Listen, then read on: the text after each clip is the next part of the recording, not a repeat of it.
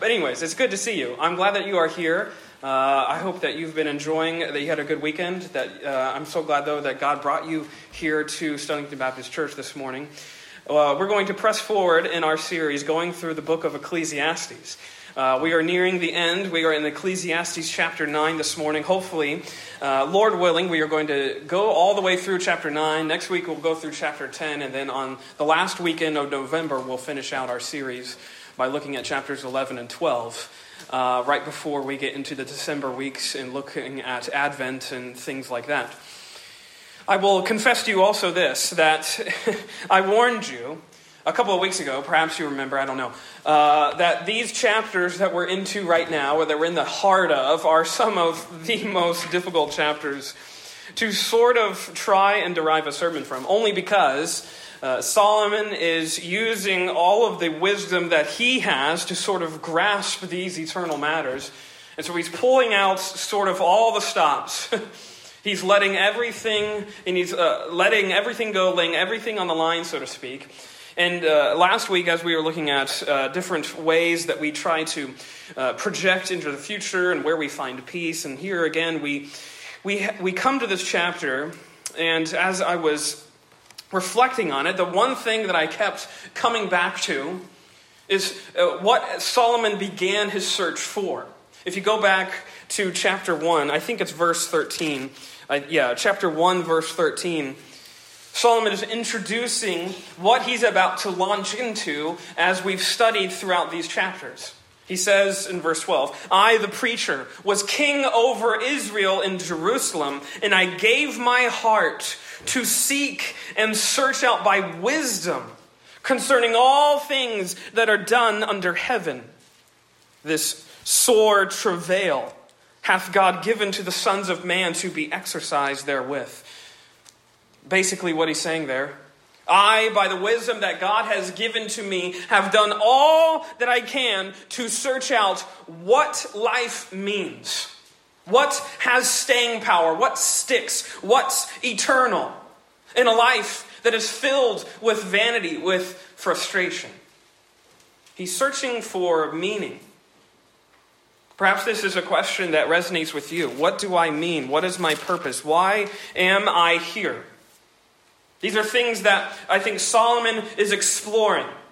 How do I find meaning amongst things that are so transient, that go away so fast you can't even hold on to them? How do I find meaning, something that is truly meaningful in a life that is so quick? That's what I think Solomon is exploring in this chapter. It's really one of the bigger themes throughout the book, but I think especially in this chapter. And as I was thinking about this, I was reflecting on this. Actually, back in 2015 actually saw one of the most interesting fights take place in the sport of ultimate fighting. Personally, I'll have to confess to you, I don't like ultimate fighting. It just doesn't grab me. It doesn't allure me. But maybe that's your thing, and you always watch it. You get the pay-per-view and all that stuff. Good on you. I just don't get into it. But anyways, I do know about this one. Because if you are a fan, you might remember this fight back in 2015, and the hype surrounding it is UFC 193. The fight between Holly Holm, the underdog, and Ronda Rousey, the ultra heavyweight favorite. Now, this was a fight that was there was a lot to do about it. There was a lot of hype surrounding this fight. The stakes, though, I would say, were much higher than any sort of trophy. I don't know what you win. If you win a belt in UFC, don't get on to me. I don't know. Whatever you win, the trophy, the medal, the ribbon for UFC, there was much more than that was on the line, though, for this fight. And let me explain why. Because, you see, at this time, Ronda Rousey was a true, bona fide celebrity. She was so well known, even just beyond the world and realm of ultimate fighting. She came into this fight with an undefeated record in the octagon. And it wasn't just undefeated record. It wasn't just like she won. She was knocking her opponents out with really vicious efficiency. Really quick fights.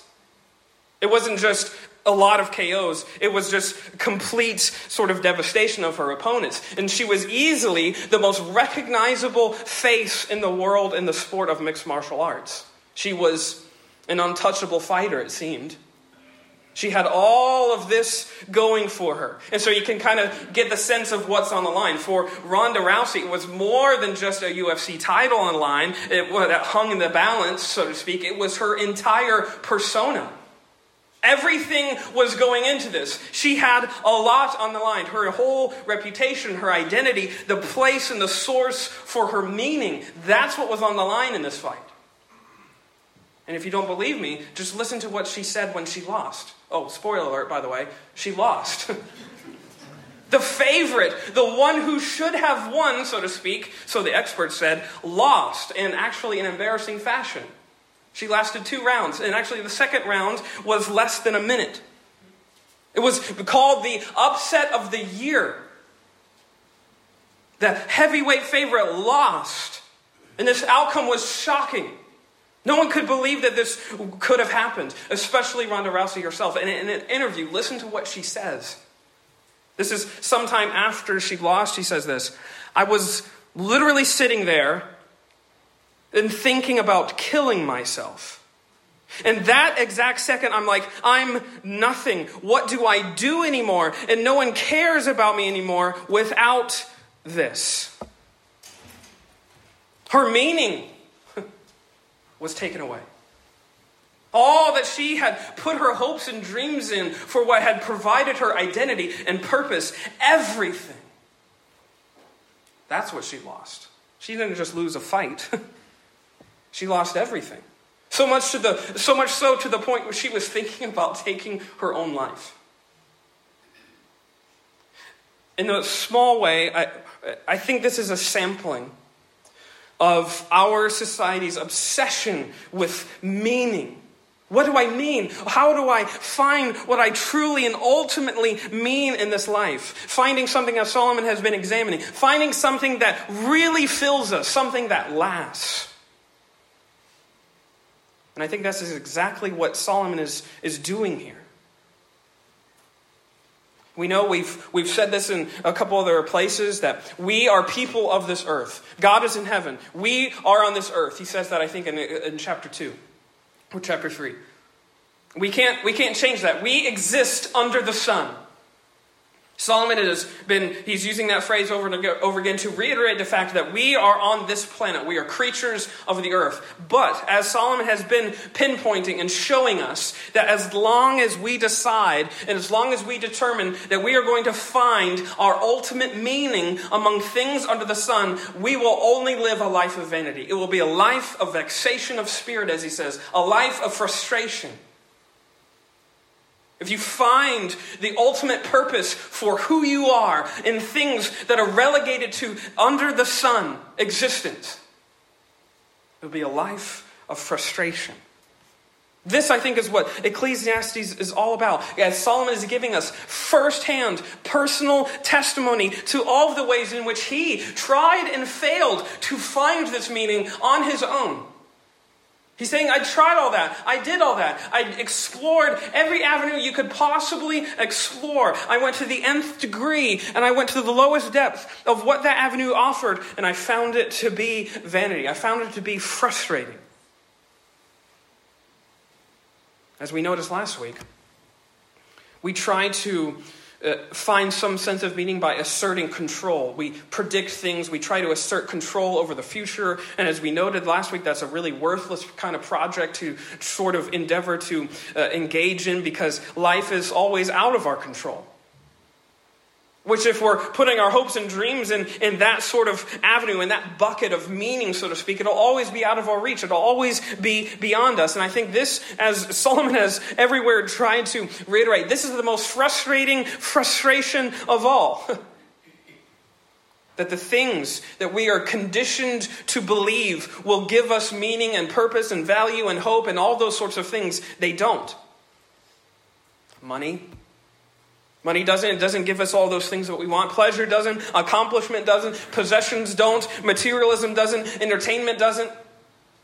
He's looked at all those different ways that we naturally think, that will give me what I ultimately want. That'll be the ultimate meaning of who I am. And we put all of our hopes and dreams in these things and hoping to find this ultimate sense of meaning. But we all will eventually come to realize that those things cannot fill us because they weren't designed to. They cannot deliver on what they promise because they weren't designed to. They weren't created to. And I think this is the precise lesson that Ronda Rousey learned in a very hard way. All of her successes, all of her accomplishments, her resume as a fighter was ripped away. And as that was, so was the source of her meaning.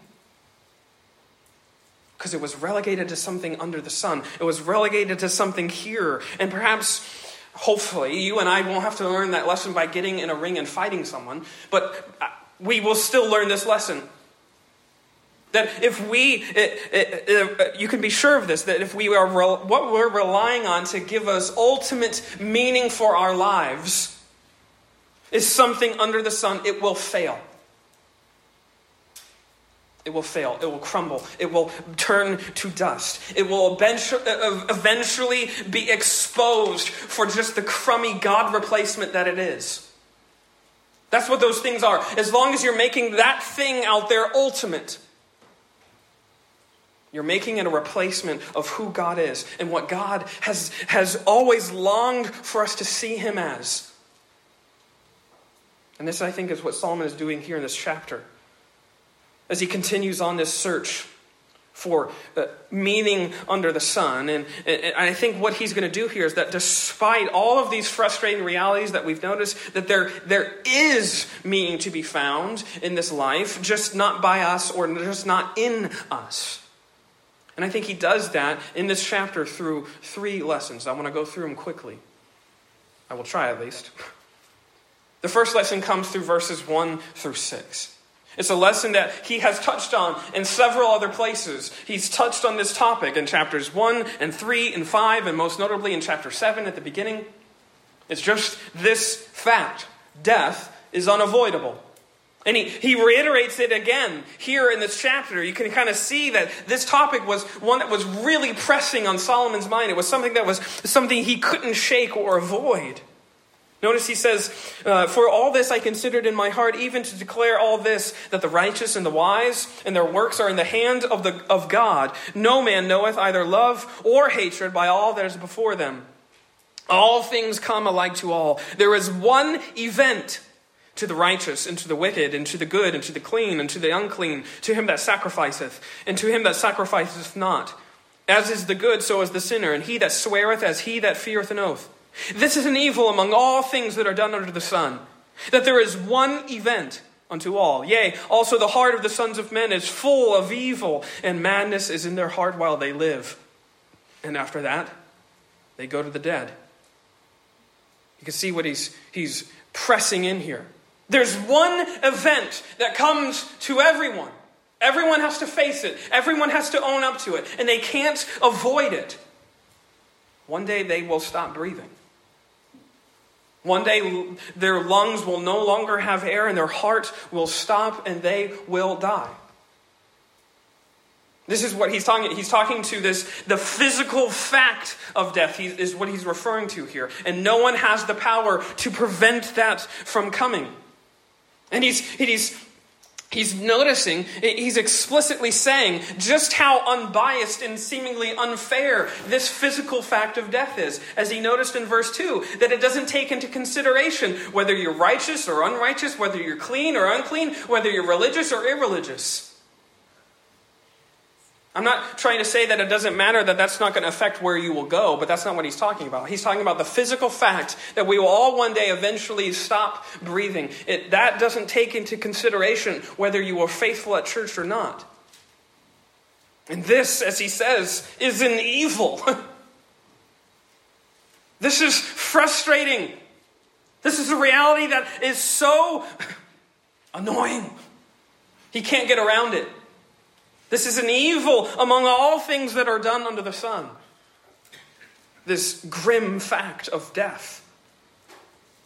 That word evil there is really a word that is suggestive of this idea of a malignant sore that's on your skin that just won't go away. I can't help but read those words and think about where that malignant sore came from. It came from Genesis 3, when Adam and Eve, our first parents, rebelled and pretended that they were like gods. And what had happened? The curse of death came upon all men. This malignant sore appeared on this beautiful creation that God made, and it just won't go away. And why is that? Because man pretended and thought that he could be like God, and he could make meaning on his own terms. I don't need to listen. I don't need to obey. I don't need to have any sense of authority over me. I am like God. I can be as smart as him. I can be as sovereign as him. I can be as authoritative as him. And I can make meaning for myself. I don't know if Adam and Eve said that or thought that, but that's what their actions showed. That they didn't need someone else telling them who they were and what they meant. They could find that for themselves. They could make that for themselves. And here the dreadful point that Solomon returns to as he's noticing this evil in this life is the fact that men see this and they don't even take it to heart. Notice he says, this is an evil among all things that are done under the sun, that there is one event unto all. Everyone knows this. Yea, also the heart of the sons of men is full of evil, and madness is in their heart while they live. They don't take it to consideration. They don't take it to heart that this one event is coming, rather than learning from it, as we learned a couple weeks ago out of Ecclesiastes 7, rather than learning what it means to sit in the house of mourning. He would rather fill his heart with madness, sit in the house of mirth, and just pretend that day is not coming. He'd rather drown out the noise of this dreadful reality with madness. And where does it get him? Nowhere.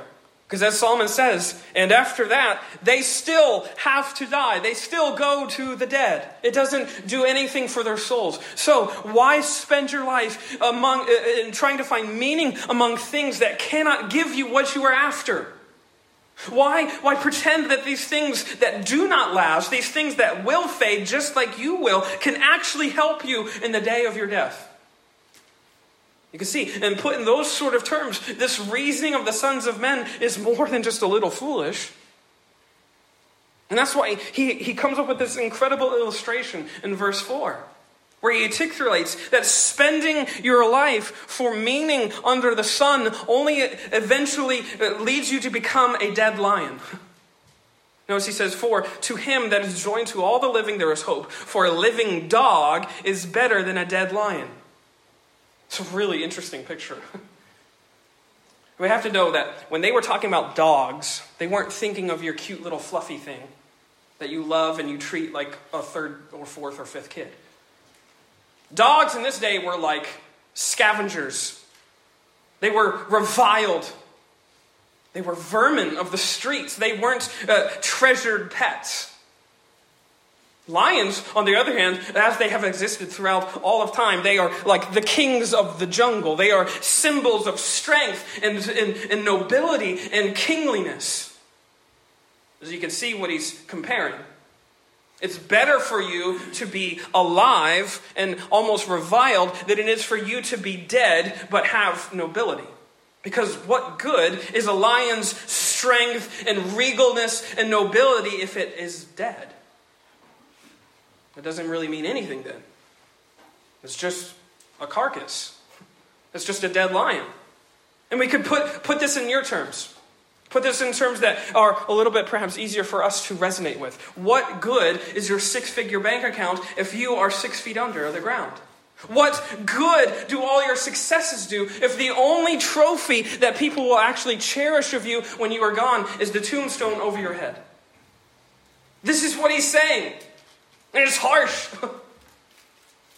It's a stark reality. But he's getting us to see that where we're putting the weight of our meaning is imbalanced when it comes to the physical fact that one day we will no longer have breath in our lungs, and these things cannot do anything to prevent that or stop that or help that. Therefore he says, It's better to be a living dog than a dead lion, because with the living there is hope. And all of which I take to mean this, that your life matters. You might not think that these little things matter, but these little things matter a lot. So that's just why he says, for the living know that they shall die, but the dead know not anything, neither have they any more reward, for the memory of them is forgotten. Also their love and their hatred and their envy is now perished, neither have they any more portion forever in anything that is done under the sun. They don't have an opportunity for any of those things. They are no longer alive. The point is all this. The unavoidable certainty of death makes finding our meaning in things that will die with us all the more absurd. Death is unavoidable. Number 2, jump down to verse 11. This other lesson that he gives here is sort of jumping off of that, because he says death is unavoidable. Number 2, in verse 11 down through the end of the chapter, we have the second lesson. Life is unpredictable. This is another theme that he's looked at before. Another theme that he has examined in other places. That life is outside of our control. It's outside of our grasp. If you actually go to verse 1, where he reiterates that in that last phrase. And for all this I considered in my heart even to declare all this, that the righteous and the wise in their works, they are in the hand of God. No man knoweth either love or hatred by all that is before them. No man can know what lies ahead of them, because all of their works, all of their days, all of their times, it is in God's hands alone. We have zero ability to know what future days will be filled with. You see, the wisdom of this world asserts that as long as you put your head down, as long as you put your mind to it, your dreams will come true. As long as you work harder than everyone else, that's where you can find meaning. As long as you're the hardest working person, the strongest athlete, the best and fastest runner, all of these sorts of things, whatever dream you want to pursue, as long as you are the hardest working person in that field, that's where your meaning can be found. It goes back to what we talked about a couple of weeks ago with this idea of karma, that we are the ones that can control over our fate. And Solomon kind of bursts the bubble on that in verse 11. Because he says, and I returned and saw under the sun that the race is not to the swift, nor the battle to the strong, neither yet bread to the wise, nor yet riches to men of understanding, nor yet favor to men of skill. But time and chance happeneth to them all. For man also knoweth not his time. As the fishes that are taken in an evil net, as the birds that are caught in the snare, so are the sons of men snared in an evil time, when it falleth suddenly upon them. Life doesn't happen according to our wills. Have you ever put a lot of time and effort in something and it doesn't go according to plan? It doesn't turn out the way that you thought it would. It doesn't give you the return that you thought that for sure, as long as I'm working hard, right, I can get a return on this investment that I'm making. Life doesn't operate according to that formula. According to our will, according to our effort, according to our reason, or according to our timeline. Actually, as Solomon is here saying, just looking from the outside in, actually sometimes life can seem totally random. As if time and chance are ruling everything. As if there's really no seeming order to events. There's no seeming person in control. And actually, yes, fate is ruling the universe. It can feel like that. Because I put a lot of work into that. And it didn't turn out the way I thought. So random. He illustrates this, though, in a really intriguing parable. He doubles down on this whole point that how you think things are going to turn out is not necessarily how the outcomes are going to turn out, which can make life seem really unpredictable. Notice verse 13. He tells this story. This wisdom have I seen also under the sun, and it seemed great unto me.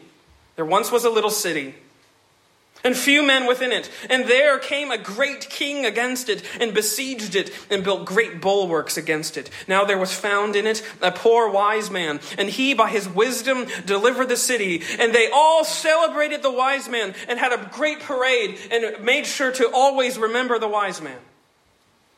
Oh wait. No, it says, yet no man remembered that same poor man.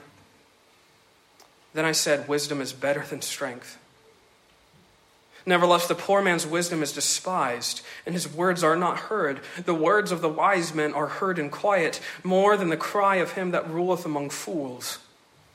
Wisdom is better than weapons of war, but one sinner destroyeth much good. What an interesting story. This little parable of this little city that is being besieged by this great king and his vast army, and they're surrounded by all these great bulwarks, as he says. And the outlook for the city doesn't look hopeful.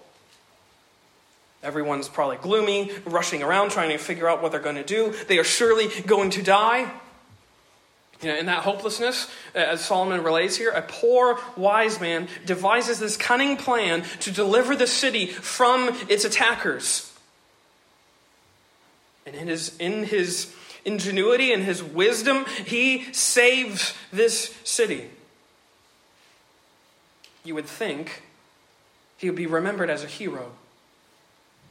He'd have a statue in the middle of the square so everyone can remember that this guy, he saved us. He's the one who rescued us when we were surrounded and we were without hope. We were surely defeated. And everyone's going to have a parade once a year to remember the great wisdom of this man. And that's not at all what happens.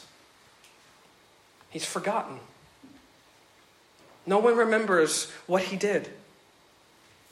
No one remembers his ingenuity, his skill, his cunning, the craftiness with which he delivered the city from its enemies. This makes it seem that fate surely rules us.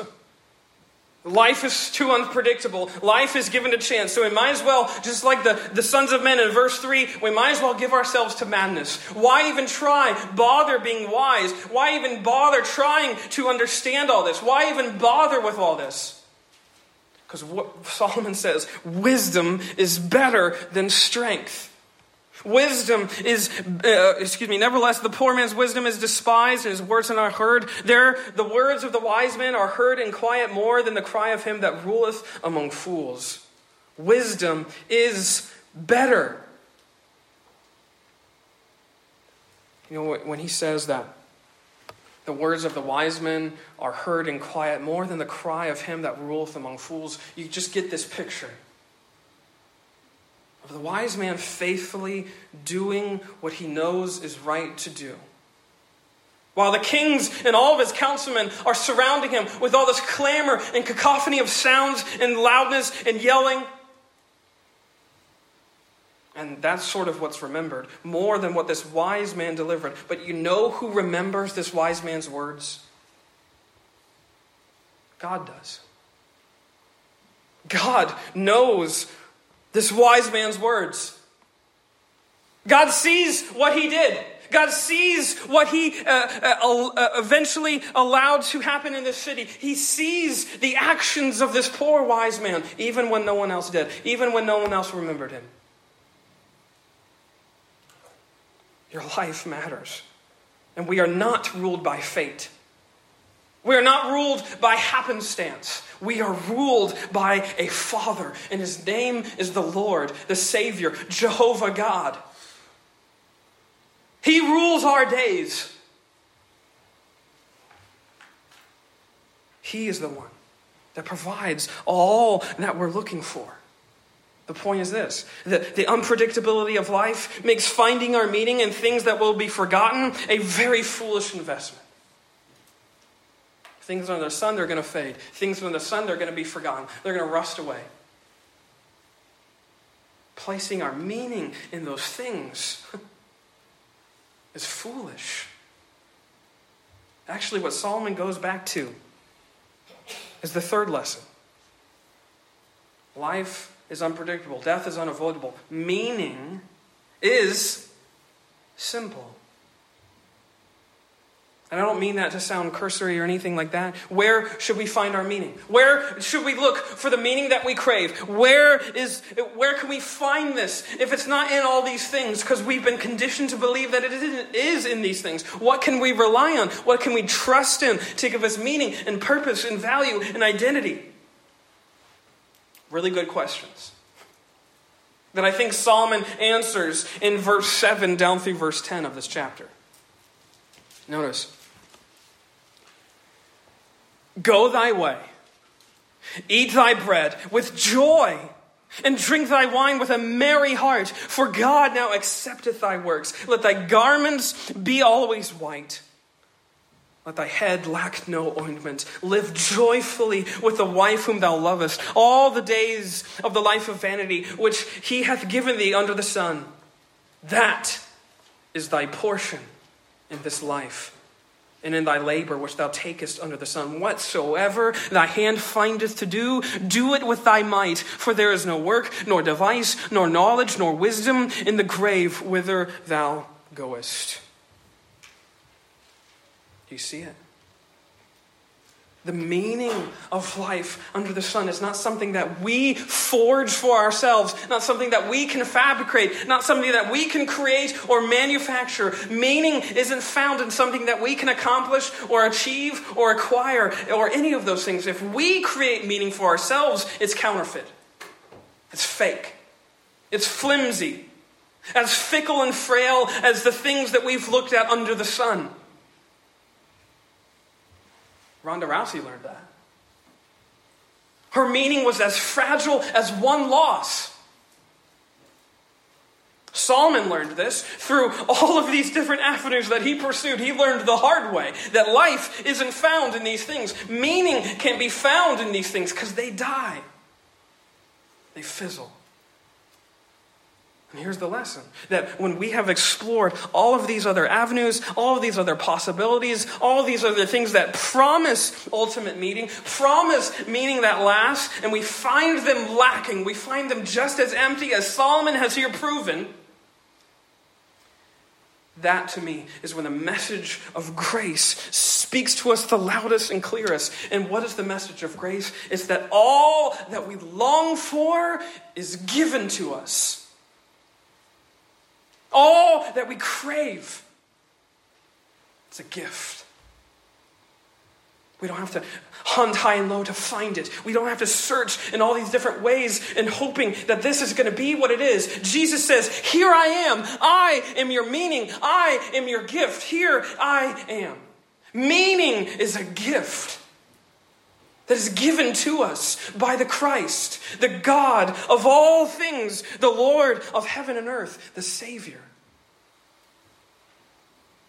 Life, with all of these things that we've looked at, the problems, the confusion, the frustrations, all of these things, life is a gift. And you can hear Solomon here saying it. Enjoy it, cherish it, because this is what God has given us. We don't need to be fretting over what future days might hold. We don't need to be fighting over things that don't ultimately matter. Because what you have in front of you right here, right now, that's your meaning. You find meaning in enjoying these things that God has given to you. Here's all that I am. Christ is your meaning, which means you can enjoy the little things. You can enjoy the little matters. I'll give you an example of this. You can probably relate. With one of your children, with one of mine, sometimes she likes to do things in her own will and way. And I know that there's a better way to do that. I know for sure I can help you tie your shoe better, or at least put it on better. But she is very determined to put it on herself. I might think that's really a silly illustration, but in that moment, I'm not taking what that moment means for what it is. It's my daughter learning how to put on her shoe and enjoying the fact that she is actually learning a little bit of independence. At 3 years old, Instead, I'm the dad who has to get to this certain thing. So what this means doesn't matter. What this thing matters to me more, because this thing is more important than what is right in front of me. If this is where my meaning is, we're going to miss this. We're going to miss the little moments. Miss the little matters that matter. And guess what? Those little matters, that's God's grace to you. Why do you think he says, enjoy the life that he has given to you. Eat and drink and live joyfully. This is not the sort of eating and drinking and living joyfully that resists looking at death for what it is. It actually thinks about it so much that it knows that all of these things matters. As he says in verse 5, the living, they know that they shall die. And they are the ones who are truly living. Because they know that these things don't give them meaning. You can enjoy a steak a lot more when you know that it's not giving you meaning, but it's a gift from God. It's a gift that he's given you. Why? Because he's your meaning. He's the one that provides it. He's the one that died for it. He's the one that established it in himself. Meaning. What we truly mean, who we truly are, is found in God himself. And he has given himself to us. He is our meaning. There's a passage, if you'll permit me. I kept reading it, and I kept rereading it. And I couldn't get away from it. So I figured I just got to share it. Because it comes from C.S. Lewis, and he's talking about this very thing. It comes from one of his lectures in his book, Mere Christianity. C.S. Lewis writes this, which I think perfectly sums up what we're talking about. He says, when Satan put into the heads of our ancestors, what Satan put into the heads of our ancestors was the idea that they could be like gods, be their own masters, invent some sort of happiness for themselves outside of God and apart from God. And out of that hopeless attempt has come nearly all that we call human history, which is the long, terrible story of man trying to find something other than God, which will make him happy. The reason why it can never succeed is this: God made us. He invented us as a man invents an engine. A car is made to run on gasoline, and it would not run properly on anything else. God designed the human machine to run on himself. He himself is the fuel our spirits were designed to burn, or the food our spirits were designed to feed on, and there is no other. That is why it is just no good asking God to make us happy in our own way without bothering about religion. God cannot give us a happiness and peace apart from himself, because it is not there. There is no such thing. We think there is. We fool ourselves that there is. But we will be always on a wild goose chase if we're searching for meaning in things under the sun. Because our meaning is found in the one who is above the sun, who has given himself to us. That's where meaning is found. In the one who created all of this, who spoke and everything came into being, who, as that song says, in the vapor of his breath, the planets were formed. And yet that one who did all of that came and died on a tree he created in order that you and I would find all that we long for in him, that you and I would find that all of our sins and guilt and shame have been washed away by the nails that we drove into his side, by the cross that we deserved. This is why the wonderful invitation of Matthew 11 always stands. That we, who are wearying ourselves, searching for meaning in things that will die and fade, he says, come to me, all you who are weary and heavy laden, and I will give you rest. Rest to stop thinking that these things will fill you, that your ultimate meaning is found in these things that will ultimately fail you. Rest to know that it's in me.